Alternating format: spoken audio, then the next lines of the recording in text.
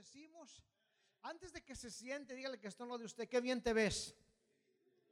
Amén, dice, y puede tomar su asiento en esta tarde.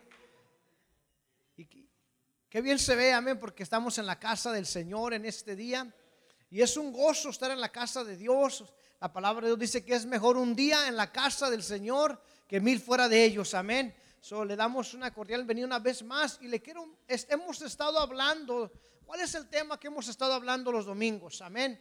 Principios bíblicos, amén. Principios y fundamentos bíblicos que como hombres y mujeres de Dios nosotros llevamos en nuestra vida para poder caminar como Dios quiere, poder ser mejor persona, mejor matrimonio, tener mejor negocio, ser una persona que camina conforme a la voluntad. Y hemos estado hablando de la palabra de Dios, que la palabra de Dios es inspirada por Dios. Hemos estado hablando también de que Dios es un Dios vivo y verdadero. Hemos estado hablando de lo que es el fundamento, amén. Y el fundamento no es nada más que es un cimiento que tenemos en nuestra vida. Y si no hay un cimiento en nuestra vida, es como un edificio que no tiene fundación. Y muchas de las veces cuando un edificio no tiene fundación, ¿qué es lo que sucede? Se cae, no hay firmeza. Y como cristianos, como hijos de Dios, la palabra de Dios nos dice que Jesús es el fundamento, que Jesús es el que hace que nuestras vidas se mantengan firmes. Cuando vienen problemas, situaciones, nosotros lo lidiamos conforme la palabra de Dios. ¿Cuánto dice amén?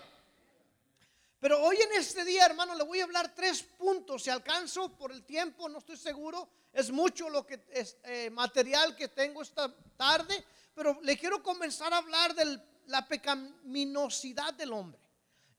Cuando el hombre pecó, cuando el hombre cayó. Porque ¿cuántos saben en Génesis capítulo 1, en el libro de Génesis, capítulo 1, versículo 1 al 27 al 28, discúlpeme. Génesis 1, 27 al 28 dice: y Dios creó al ser humano a su imagen. Lo creó a la imagen de Dios, hombre y mujer los creó.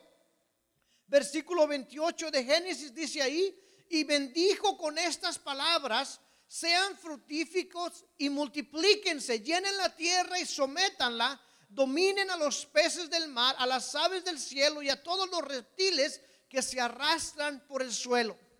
Cuando Dios creó este mundo, hermano, cuando Dios creó estos cielos y la tierra, Dios también creó al hombre y a la mujer.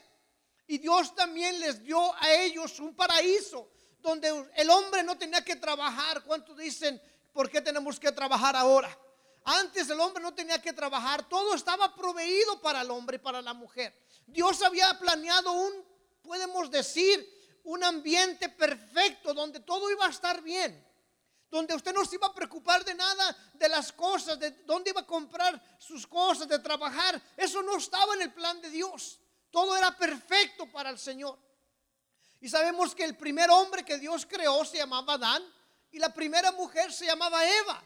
Adán y Eva en estos tiempos, Dios los creó a su imagen y les había dado un lugar ideal, hermano, donde no se iban a preocupar de nada, donde Dios no estaba ni siquiera pidiéndoles más que vivieran felices, se multiplicaran por toda la tierra y que ellos pudieran tener todo lo que estaba a su alcance. Pero Dios les dijo que no comieran del árbol del bien y del mal. Dios nomás les dio una regla. Dios les dio una cosa que no hicieran. ¿Y qué cree que pasó? Ellos fueron y cometieron el pecado original, que es cuando ellos comieron del fruto del bien y del mal. Y es de lo que le voy a hablar ahorita. Ellos desobedecieron a Dios. Dios les dijo: hagan todo lo que quieran aquí, pero una cosa no quiero que hagan: no se acerquen a este lugar. No quiero que vengan y coman del fruto del bien y del mal. Y sucedió una vez cuando estaban ahí. En el capítulo 3 de Génesis, la palabra de Dios dice esto. Mire, 3 capítulo 1, voy a leer hasta el versículo 13. Y lo va a estar leyendo por usted en esta tarde. Génesis 3, la palabra de Dios dice: la serpiente era más astuta que todos los animales del campo que Dios el Señor había hecho. Así es que le preguntó a la mujer: ¿en verdad es que Dios dijo que no comieran de ningún árbol del jardín? La palabra de Dios habla que la serpiente era el enemigo, era el diablo, que le estaba viniendo a preguntar a la mujer: ¿Es cierto que Dios les dijo que no comieran de los árboles? Y la mujer le contestó en el versículo 2, dice: podemos comer del fruto de todos los árboles, respondió la mujer. Versículo 3, pero en cuanto al fruto del árbol que está en medio del jardín, Dios nos ha dicho: no coman de este árbol ni lo toquen, de lo contrario morirán. Aquí la mujer estaba teniendo una plática con Satanás, con el enemigo. Él estaba diciendo de que si era cierto de que Dios les ordenó que no comieran de este árbol. Y en el versículo 4 dice la mujer: pero la serpiente le dijo a la mujer: no es cierto que van a morir. Dios sabe muy bien que cuando coman de este árbol se les abrirán los ojos y llegarán a ser como Dios, conocedores del bien y del mal. Lo que le quiero llamar la atención en esta tarde, o le quiero traer en atención, que cuando estamos leyendo esto en la palabra de Dios, Dios les dio un fundamento a Adán y a Eva. Dios les dio un principio, les dio una regla. Dice: no quiero que comas de este árbol. No quiero que vayas ni siquiera a acercarte a este árbol. Pero cuando Adán y Eva, más bien en este caso Eva, comenzó a dudar de lo que dijo Dios, comenzó a dudar de que si era cierto o no era cierto lo que Dios había dicho. Ella estaba comprometiendo el mandato de Dios. Ella comenzó a comprometer lo que Dios les había ordenado que hicieran. ¿Y cuánto sabe que cuando nosotros comenzamos a comprometer lo que Dios nos dice que no hagamos, es cuando nosotros nos comenzamos a poner en problemas? La mujer estaba platicando aquí con el enemigo, con la serpiente. Y el versículo 6 dice: la mujer vio, diga conmigo, la mujer vio que el fruto del árbol era bueno para comer y que tenía buen aspecto y era deseable para adquirir sabiduría. Así que tomó de su fruto y se lo comió. Luego le dio a su esposo y también él lo comió. Mire, podemos ver que la palabra de Dios dice aquí que ella, en su propio entendimiento, aun cuando Dios le había dicho: no quiero ni que se acerquen a este árbol, no quiero que hagan esto, ella en su propio entendimiento trajo que se veía bien. Dice la Biblia que se veía bien, que podía hacerlo, se le hizo algo apetecible hacia sus ojos. ¿Y cuántos saben que muchas de las cosas que no le agradan a Dios son apetecibles a nuestros ojos? Se ven bien. ¿Cuánto dice amén? Ella cometió el error y comió del fruto. Y después, pero lo que más me llama la atención a mí en este versículo, que no nomás comió ella, sino que su esposo comió, dice la palabra de Dios. Y Dios, al que le había llamado la atención y al que le dijo que no lo hiciera, fue Adán. Dios nunca le advirtió a la mujer. Dios le advirtió a Adán, y dice que cuando Adán comió, vamos a seguir leyendo. En el versículo 7 dice: en ese momento se les abrieron los ojos y tomaron conciencia de que estaban desnudos. Por eso corrieron a buscar unas hierbas para ponerse ellos vestimenta y cubrirse. Versículo 8: cuando el día comenzó a refrescar, oyeron el hombre y la mujer que Dios andaba recorriendo el jardín. Entonces corrieron a esconderse entre los árboles para que Dios no los viera. Imagínense, hermano, ¿cómo Dios no nos va a ver? Ellos conocían a Dios, ellos veían a Dios cara a cara todos los días, hermano. Ellos tenían una relación con Dios y de repente, cuando esto sucedió, entró culpabilidad a su vida. Empezaron a sentirse con temor. Mire, versículos 9, la palabra de Dios dice: pero Dios, el Señor, llamó al hombre y le dijo: ¿dónde estás? El hombre le contestó: escuché que andabas por el jardín y tuve miedo, porque estoy desnudo y me escondí. Dios le llamó al hombre. Imagínense, Dios conoce todo, hermano. Dios sabe nuestra entrada y nuestra salida. Dios conoce cuando nacimos, cuando vamos a morir. Dios conoce todos los días de nuestra vida. La Biblia dice que Dios conoce todo, hasta los cuantos cabellos tenemos en nuestra cabeza. Conmigo no hay mucho problema, hermano, pero con ustedes tal vez sí va a haber problema. Dios conmigo no va a tener problema de contármelos, amén, y unos de ustedes también. Pero mire, Dios conoce todo, y Dios le preguntó al hombre: ¿dónde andas, Adán? Pero no es de que Dios no sabía dónde estaba Adán, sino es que el corazón de Adán se había apartado de la relación con Dios.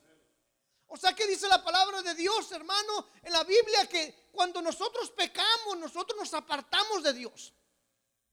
Nos separamos de Dios. Nosotros nos separamos. Por eso es que Dios le dijo a Adán: ¿dónde andas? ¿Qué pasó contigo? ¿Qué sucedió en tu vida? Y dijo: es que me dio miedo. Y Dios le contestó: ¿y quién te dijo? ¿Quién te dijo que estás desnudo? ¿Quién te dijo que tienes miedo? ¿Quién te dijo? Y muchas de las veces, hermano, cuando vienen las cosas y que Dios nos estamos alejando de Él, o que estamos pasando por situaciones, nosotros nos queremos esconder de Dios. ¿Cuánto dicen amén?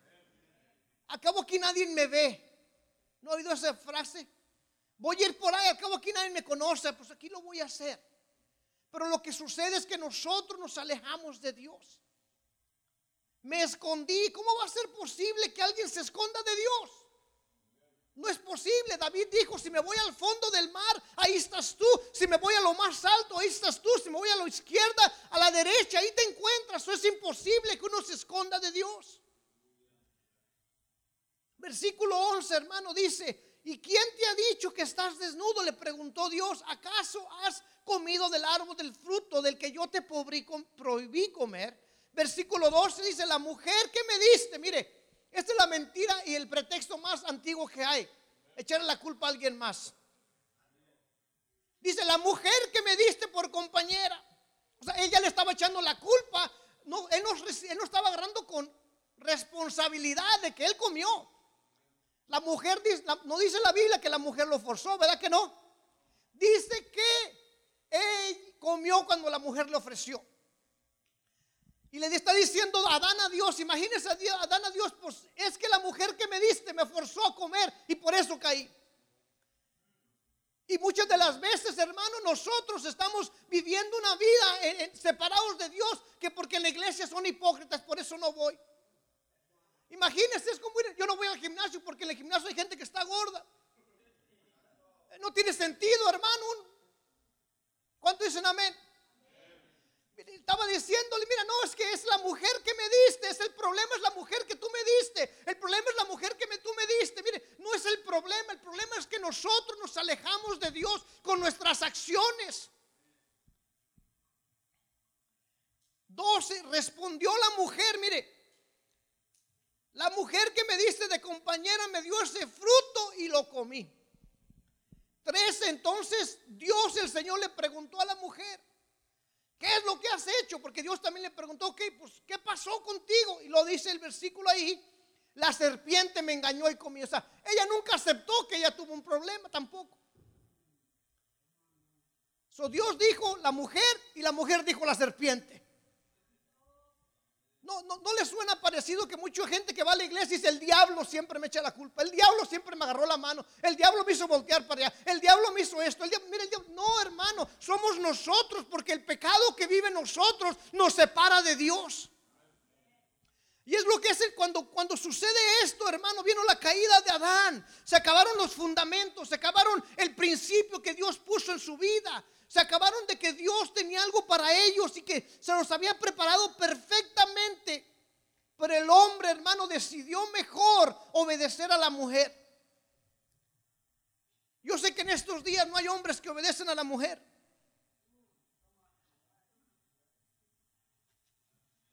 Me deja hablarle un poquito de matrimonio. Hermano, en estos días es triste. Mire, Dios creó al hombre y a la mujer, y el hombre es la cabeza.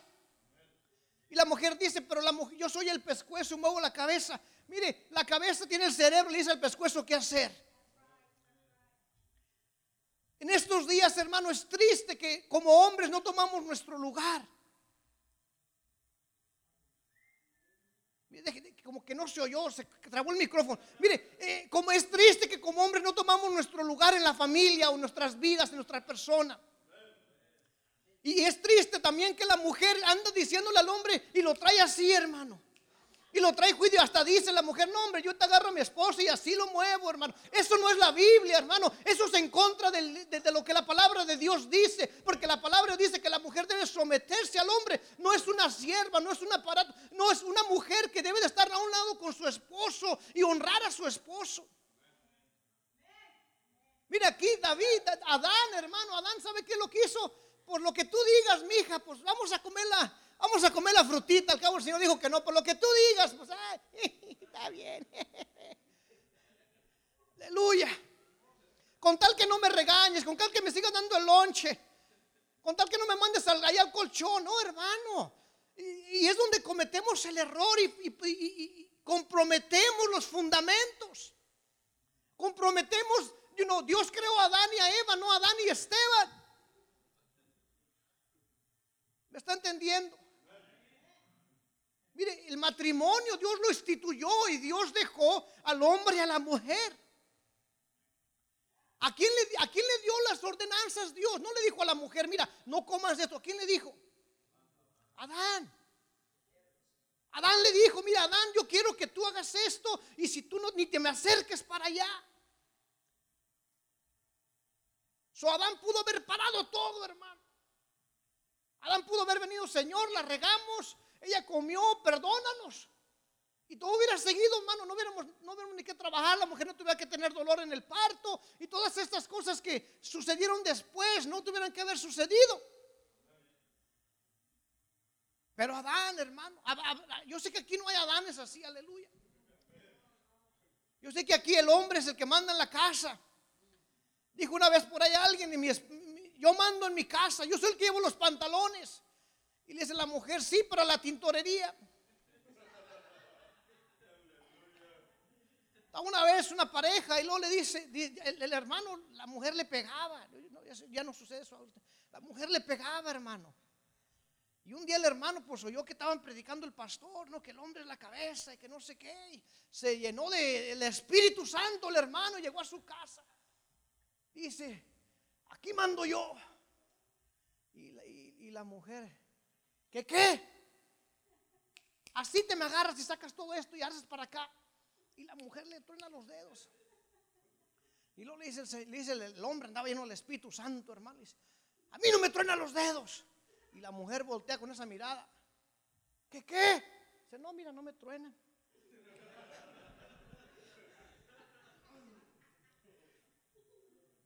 Hermano, Dios ha dado al hombre como la cabeza de la casa. Dios ha dado al hombre como la cabeza de la casa. Eso fue cuando se movió el fundamento, hermano. Mujeres, usted tiene un lugar muy preciado en su familia, pero no es la cabeza. Usted no es la cabeza. El matrimonio es de dos y se hace una sola carne, pero el hombre es la cabeza. La mujer, por eso Dios la tomó la costilla para que la lleve cerca del corazón el hombre. Que la ame y la respete y dé su vida por ella. Amén. Por eso dice la palabra de Dios y la compara como la iglesia, ¿verdad? Dios compara a la mujer como la iglesia. Y no que dice que Él dio su vida por ella. Muchas veces a los hombres nos gusta escuchar eso. Oh, sí, yo soy el que mando aquí. Pero no está dispuesto a amar a la mujer con dar su vida también. Eso también dice la palabra de Dios, hermano. ¿Ve? Las hermanas están diciendo amén, y están haciéndole hacer al esposo ahorita, ¿verdad? Te hablan, ¿verdad? Te hablan, ¿verdad? Mire, hermano, nosotros tenemos que reconocer que hay pecado en nosotros. O sea, cuando uno nace, hermano, uno ya viene con pecado. Con pecado de nacimiento, pecado que viene en nuestra vida. Y es necesario que haya una salvación en nosotros. No hay nadie que pueda decir en este mundo, yo necesito de salvación de Cristo. Todos, hermano. No importa si usted nunca ha tenido problemas con drogas, no importa si usted nunca ha hecho nada de esas cosas que mucha gente hace. Usted todo necesita de Dios. ¿Por qué? Por el pecado de Adán, la caída del hombre. Y esto me lleva, hermano, a mi segundo punto. La caída del hombre produjo eso, pero también Dios vio que el hombre no podía ser salvo. Vio que el hombre necesitaba ayuda, hermano. Vio que el hombre no podía llegar al cielo por sus propias cuentas, ni por sus obras. Entonces Dios sintió un clamor, hermano, y dijo, ¿sabes qué? Es necesario que mande a mi hijo para que pueda morir en la cruz y sea el cordero que muere por una sola vez para el perdón de los pecados de toda la gente que cree en él. Eso es cuando Jesús vino, hermano, y tuvo parte en esta vida. Dios, hermano, proveyó una salida para el hombre, porque el hombre no podía salir al cielo, no podía ser salvo, no podía acercarse al Señor. Y no me quiero meter en tantos detalles, hermano, pero antes, para que usted perdonara sus pecados, usted tenía que matar animales, tenía que matar vacas, tenía que ofrecerlas al Señor, hermano. Tan cara que está la carne, imagínense, con tantas vacas que uno de mis pecados míos no sé si alcanzara a pagarlos. Según su pecado, según el animal que usted tenía que matar, hermano, tenía que matar, yo creo que 2, 3, ¿cómo se dice? Lugares donde crían vacas, 2, 3 granjas tenía que yo matar, y muy apenas para cubrir algo. Pero Dios vio que necesitábamos salvación, hermano. La palabra de Dios en Isaías 53:6 dice: todos nos descarriamos como ovejas, aleluya. Mire, diga conmigo, todos. Porque hay gente que dice que no, ellos están bien. O sea, yo no estoy mal. I'm cool, dicen ahorita últimamente los jóvenes. I'm okay. Yo estoy bien. Mire, todos nos descarriamos como ovejas, cada cual se apartó por su camino, mas Jehová, hermano, cargó el pecado de todos por nosotros. Dios cargó el pecado por nosotros. Salmos 14:13 dice: pero todos se han descarriado, aún se han corrompido, no hay nadie que haga lo bueno, no hay uno solo. Y lo que estoy trayéndole nomás, hermano, que es que todos necesitamos de salvación, todos necesitamos de Jesucristo, todos necesitamos del poder salvador de la cruz del Calvario y la sangre que derramó en la cruz para el perdón de nuestros pecados, hermano. No importa que usted nunca ha vivido en la calle, no importa que usted no ha tenido problemas, no ha ido a la cárcel, que usted no tiene esto. Mire, hermano, todos, hombre, mujer, niño, desde que nace, el primer día que nace, el primer momento que nace, usted necesita salvación. Todos necesitamos esta salvación. Pero una cosa que tenemos que entender, hermano, que para salvación hay que requerir arrepentimiento. Muchas de las veces, hermano, hay gente que predica, hay gente que ya no predica este tema de arrepentirse. Ya no predican de que te arrepientas, ya no prediquen de que cambies tus caminos. Ahora es normal, hermano, de que usted venga a la iglesia y usted siga haciendo su propia vida, pero que no cambie. Por eso es que hoy en este día hay iglesias para homosexuales, hay iglesias para gente que toma, hay iglesias para diferentes cosas, hermano. ¿Por qué? Porque el evangelio se está diluyendo, se está cortando. Pero Juan el Bautista decía: arrepiéntanse porque el reino de Dios se encuentra cerca, hermano. Tenemos que cambiar. Tenemos que cambiar, hermano. Mire, algunos incluso enseñan con esta escritura, se la voy a llevar ahí, que dice en Hechos capítulo 16 del 30 al 31, la palabra de Dios dice, le pregunta el carcelero de los filipenses a Pablo: ¿qué debo de hacer para ser salvo? La respuesta de Pablo se dice: cree en el Señor Jesucristo y serás salvo tú y toda tu casa. Y mucha gente se la pasa mencionando esta escritura, hermano, pero no hablan de que el arrepentimiento, no hablan de que tiene que haber un cambio, una transformación. La palabra de Dios dice que si tú quieres cambiar, necesitas hacer un cambio total de tu vida, 360 grados de lo que hacías antes, ya no debes de estarlo haciendo. Pues eso es de la Biblia, que el que roba ya no robe. Eso tiene que haber una transformación, tiene que haber un cambio, hermano. La iglesia se acepta todo tipo de personas. No hay ninguna excepción de personas. Usted puede venir a la iglesia como tal como venimos, pero no quiere decir que nos quedamos tal como entramos. Tenemos que cambiar, hermano. Tenemos que dejar que el Espíritu Santo nos llene, nos sature, haga algo en nuestra vida. Pedirle al Señor que nos separe del pecado, de las cosas que hacíamos antes, por medio de la salvación de Jesucristo, del poder del Espíritu Santo que ha sido derramado en nuestras vidas. Mire, hermano, usted tiene que confesar su pecado. Dice la palabra de Dios en Salmos 38:18: por tanto confesaré mi maldad y contristaré mi pecado. Lucas 15:21, donde habla el hijo pródigo, dice: he pecado contra el cielo. O sea que reconoció, hermano, este varón reconoció que había ofendido a Dios. Y dijo: tengo que regresar a la casa de mi padre. Tengo que regresar, no me importa lo que tenga que hacer, pero regresaré a la casa de mi Padre. Por eso la palabra de Dios dice que cuando un pecador se arrepiente, hermano, hay gozo en el cielo, hay salvación en el cielo, hermano. El Señor viste a todos. Mire, hermano, si no hay arrepentimiento, no hay salvación. No hay salvación. Y en estos días es muy fácil, hermano, ser un cristiano suave. Ahí con cruise control. ¿Ya cuántos tienen un carro que le ponen el cruise control? Nomás lo apachurra, ya nomás se siente, usted hasta se acomoda ahí ya. Ay, se va el carro. Ya últimamente hasta los carros manejan, le avisan si viene un carro, si se duerme ya le avisan. Así no es la vida del cristiano, hermano. La vida del cristiano dice la palabra de Dios que es necesario pasar por pruebas para llegar al reino de Dios. Y lo que es necesario que seamos pulidos, moldeados por la mano del Señor. Es necesario la salvación en nuestra vida, hermano. Tenemos que separarnos del pecado. Mire, Proverbios 28:13 dice: el que encubre sus pecados no prospera, mas los que los confiese y se aparta de ellos alcanzará misericordia. Aleluya. Isaías 55:7: deje limpio su camino y el hombre inicuo sus pensamientos. Hermano, la palabra de Dios nos está diciendo: mira, está bien como veniste, está bien como viene tu, pero necesita haber un cambio, hermano. Necesita haber una transformación en su vida, de su dirección, hermano. Pero si no hay eso, es como nomás, usted nomás viene y se pone traje, se pone los zapatos ahí, las bolsas Gucci o como se llamen, Boitón, hermano. Y hermana viene a arreglar la iglesia, el hermano con su traje, pero no hay una transformación, no hay un arrepentimiento. Es donde no puede haber poder. Es donde no existe el poder, hermano. ¿Cuántos de ustedes prendían cohetes o prenden cohetes? Y no, hay unas que se llaman palomitas. En México, hermano, donde soy yo,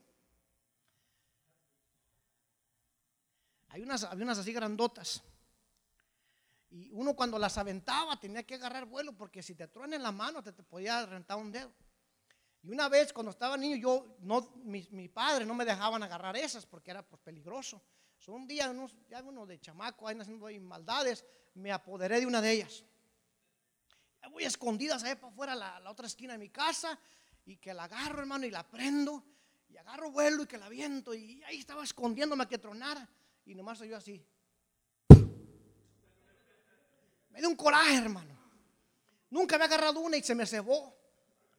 Y es triste, hermano, que cristianos andamos con traje, con estas cosas, y andamos como esa palomita sin poder, sin salvación, sin cambio, sin arrepentimiento. Mira, la palabra de Dios dice que el que ha sido libre, libre es, y que todos somos hechos nuevas criaturas, y que Dios va a derramar el Espíritu Santo sobre nuestra vida, hermano, y que nada es imposible para el que cree, y que Dios va a estar con nosotros hasta el último día de nuestras vidas, hermano, y que la palabra dice que aunque camine por valle de tinieblas y muertes, ahí estará con nosotros, y el Señor aderezará mesa delante de nuestros enemigos, hermano.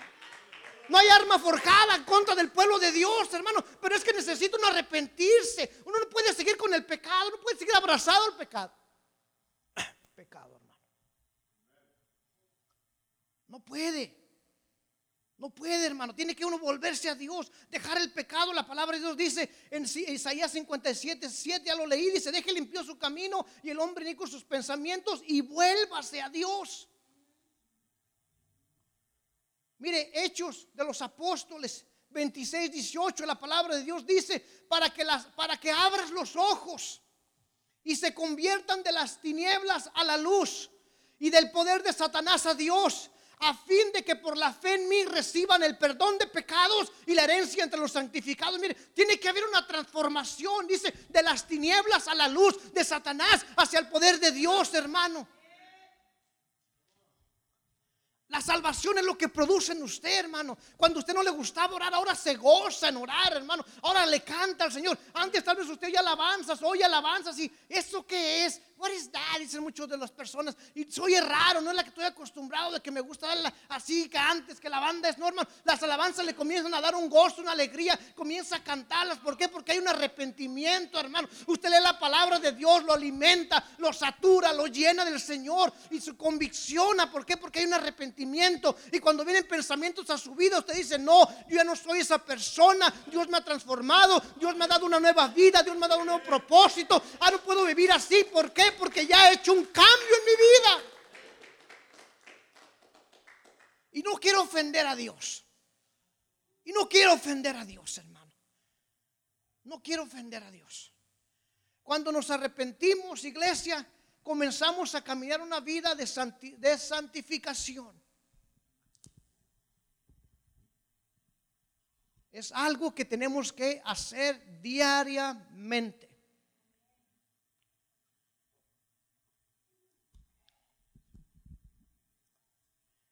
Mira, hermano, hay gente que piensa que ser salvo nomás venía a la iglesia.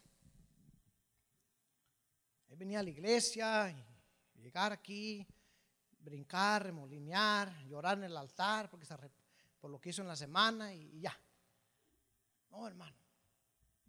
Tiene que haber una santificación. ¿Qué es eso? Qué bueno que me preguntó. Santificación. Santificación, cuando el hombre cayó, hermano, por medio de Adán, enfrentamos lo que es el pecado original. Y luego vino salvación por medio de Jesucristo. Pero cuando somos salvos, no cambiamos así. ¿Cuántos dicen amén? Yo quisiera que hubiera un botón, como sabe que aquí usted compra una cosa en la tienda y todo trae instrucciones, ¿verdad? A, B, C, D, E. Yo quisiera que cuando uno viene a las cosas de Dios, yo le digo a los hermanos de la casa de rehabilitación, digo, me gustaría que cuando entraras aquí hubiera un botón o algo que te hiciera y ya cambiaras así ya. Ya no fueras a pasar ningún problema, pero no. Es un desarrollo, es un trabajo diario. Es algo que se tiene que llevar día con día en la vida del cristiano. Es algo que es continuamente, hermano, hermana. Y hay diferentes maneras de que gente habla lo que es santificación. Y simplemente lo que la Escritura dice y el diccionario dice, santificación es algo que se separa para un uso sagrado. Santificación es algo que se separa para un uso sagrado. Y cuando Dios lo rescata, hermano, cuando Dios nos rescató a usted y a mí, nos separó no nomás para separarnos, sino separa para que le sirvamos, para estar consagrados a Él, y no para glorificar su nombre. Por eso dice la palabra de Dios, como leímos hace rato, de las tinieblas hacia la luz, del enemigo, de las manos de Satanás hacia el reino de Dios. Entonces Dios lo transforma y lo comienza a usar. Dios lo comienza a limpiar, le comienza a renovar su mente. Lo estuvimos estudiando los domingos pasados, de que Dios renueva su manera de pensar por medio de la palabra de Dios. Dios comienza a cambiar la manera que pensamos.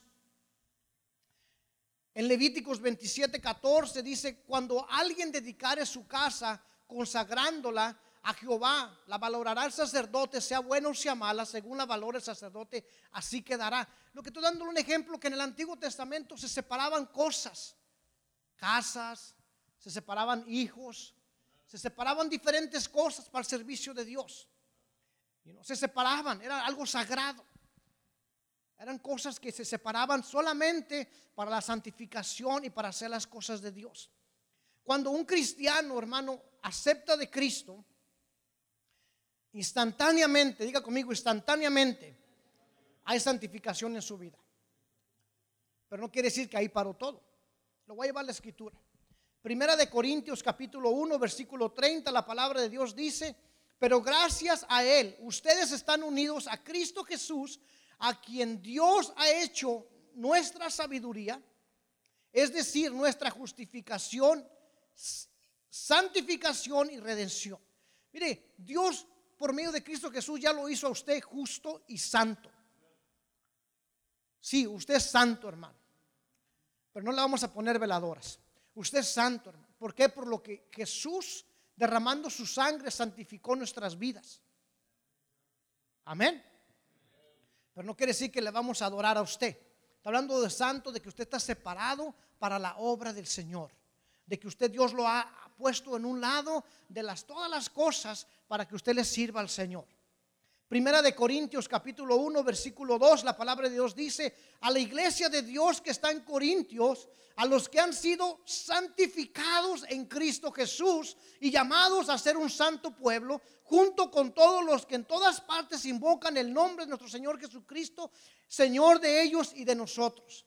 Una vez más, hermano, está probando la palabra de Dios de que usted y yo, en cuanto aceptamos a Cristo, comienza una santificación en nuestra vida. Hay una santificación, hay un proceso donde comienza Dios a cambiar nuestras vidas, nuestras maneras, nuestra forma de pensar, nuestra manera de que vivimos, de que hacemos, de que actuamos. Y es lo que le estoy diciendo, comienza uno a traer una transformación en nosotros. Es imposible, hermano, que sigamos viviendo en Cristo con las mismas maneras y las actitudes de antes. Mire, la santificación es un proceso diario. Diga conmigo, diario. ¿Cuántos de ustedes se bañan diario? Se tiene que uno lavar, ¿verdad? ¿Por qué? Porque se siente uno sucio. La palabra de Dios dice que cada mañana son nuevas sus ¿qué? Eso quiere decir que cada mañana Dios lo perdona y le da una oportunidad más de vivir.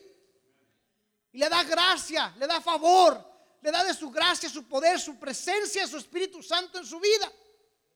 Cada mañana Dios, como decimos por ahí, agarra sus pecados y los escribe en el hielo para que se lo olviden. O sea, el Señor ya no se acuerda de lo que hizo ayer usted. El Señor no lo condena por lo que sucedió ayer. Y eso quedó atrás.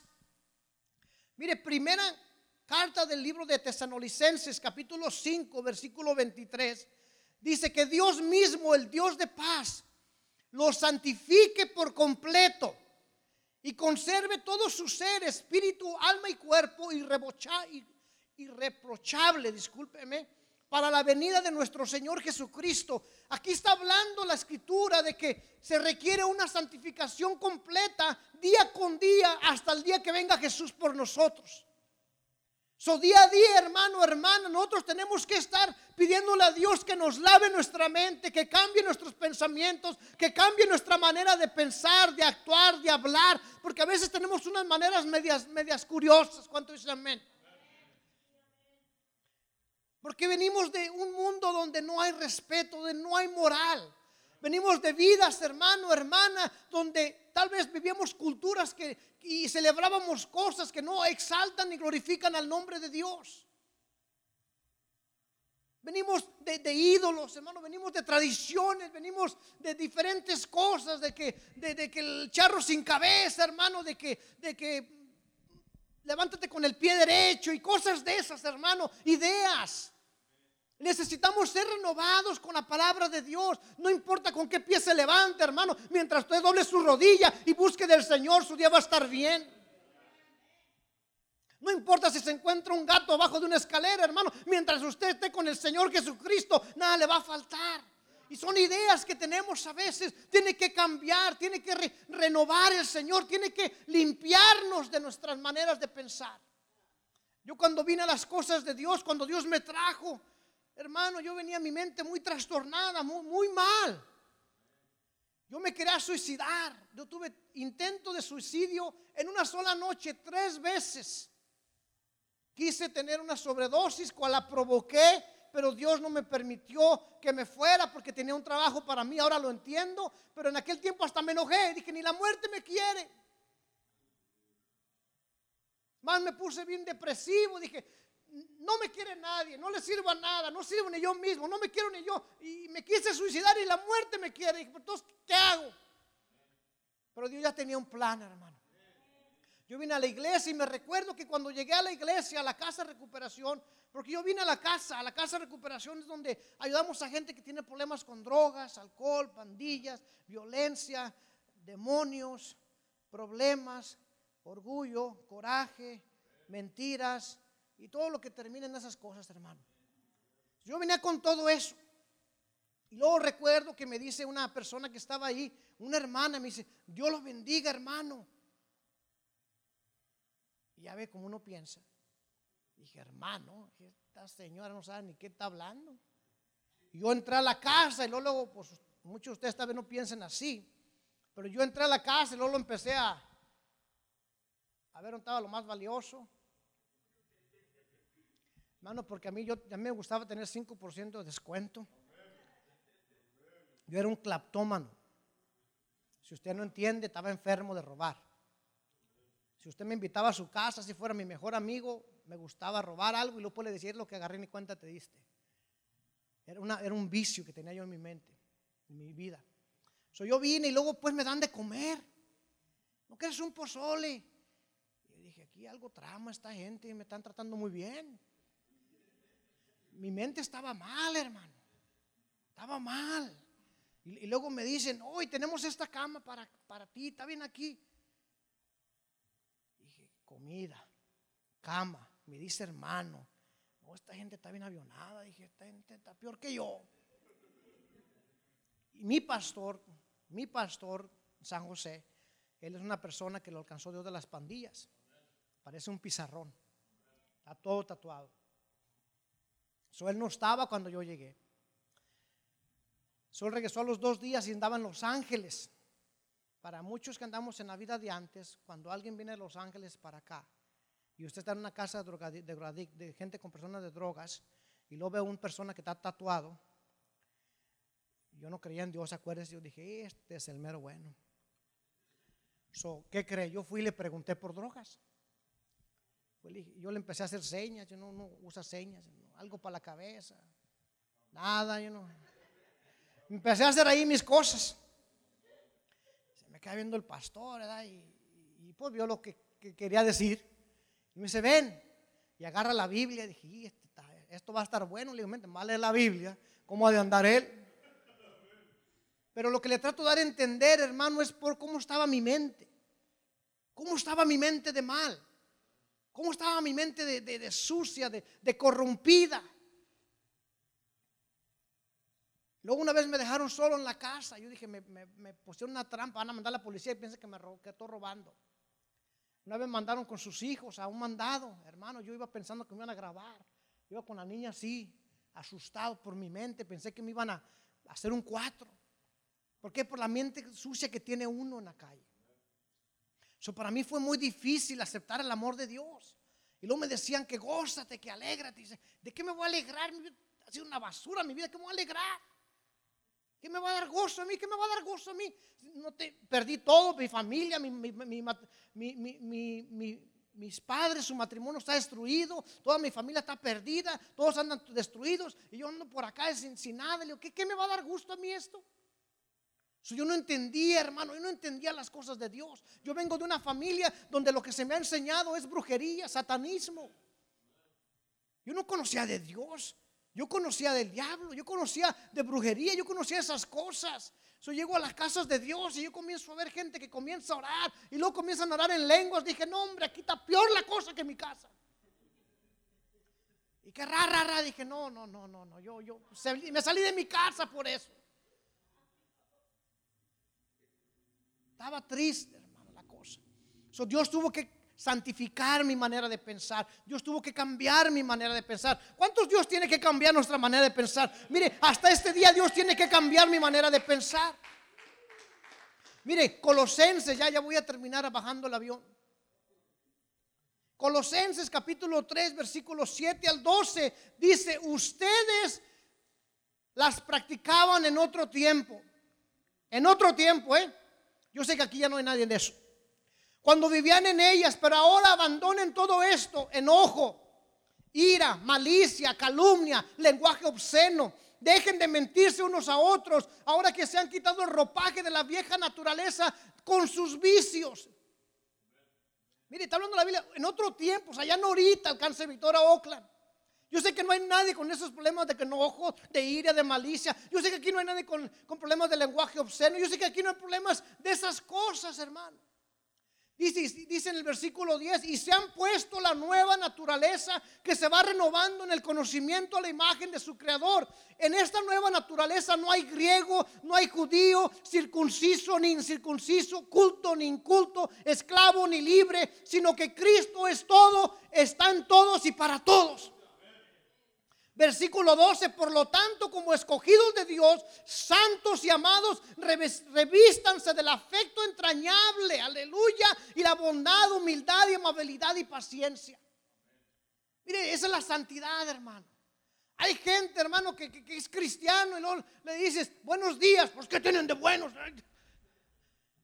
No hay amor, no hay amabilidad, no está de Dios, hermano. ¿Cómo está? Pues ¿cómo quiere que esté? Santo es el Señor. Yo sé que aquí no, en otro lugar.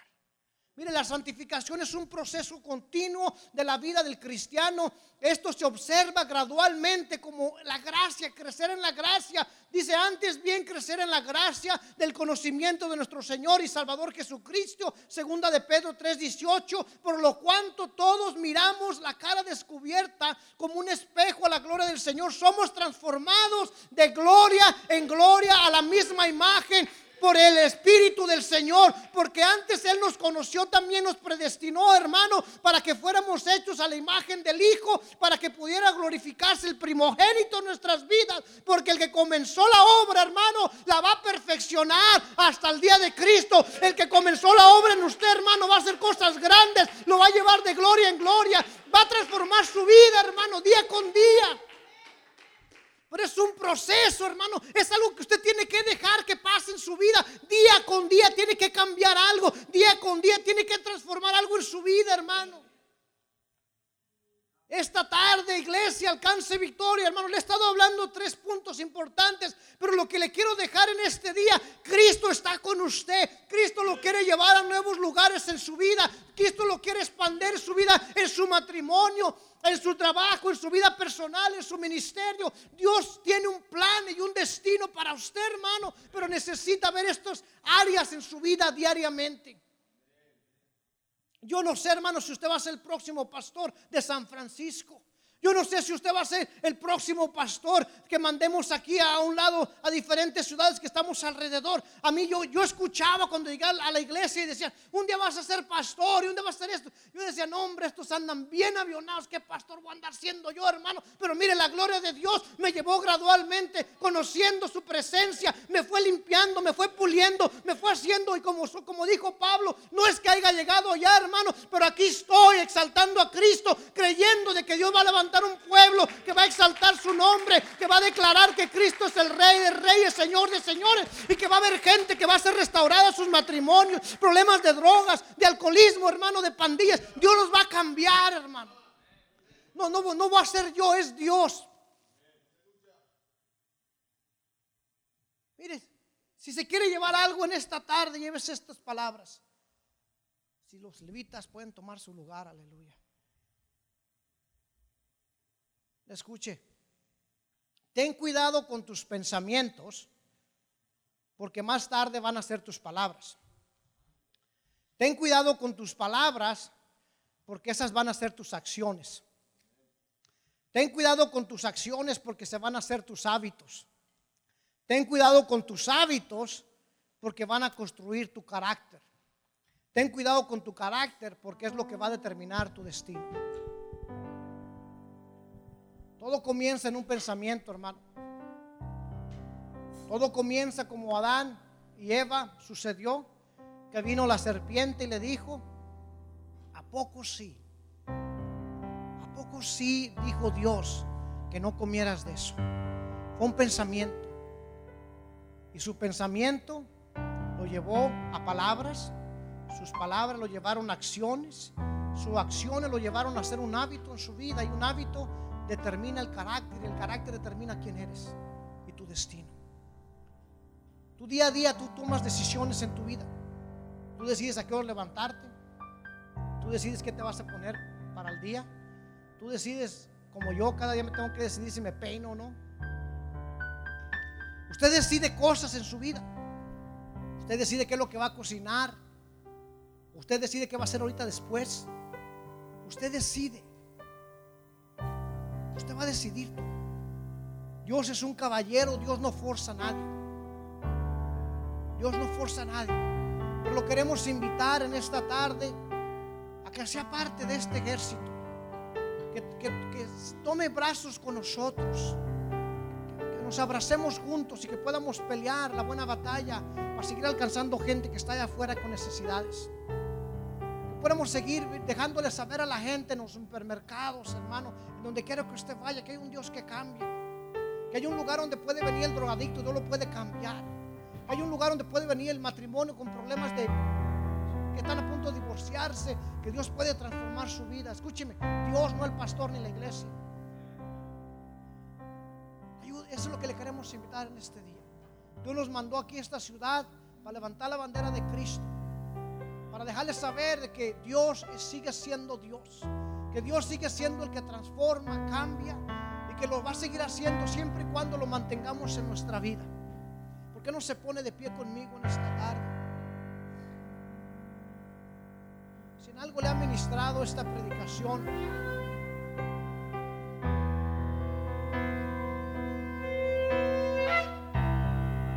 le ha ministrado esta predicación, más quiero que tome conciencia. Como le dije al principio, yo no lo voy a cambiar.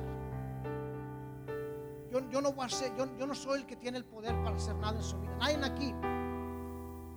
Pero sí, la presencia de Dios está aquí. Dios sí puede cambiar. Dios puede transformar su vida. Dios puede alinearlo si se ha hecho salido.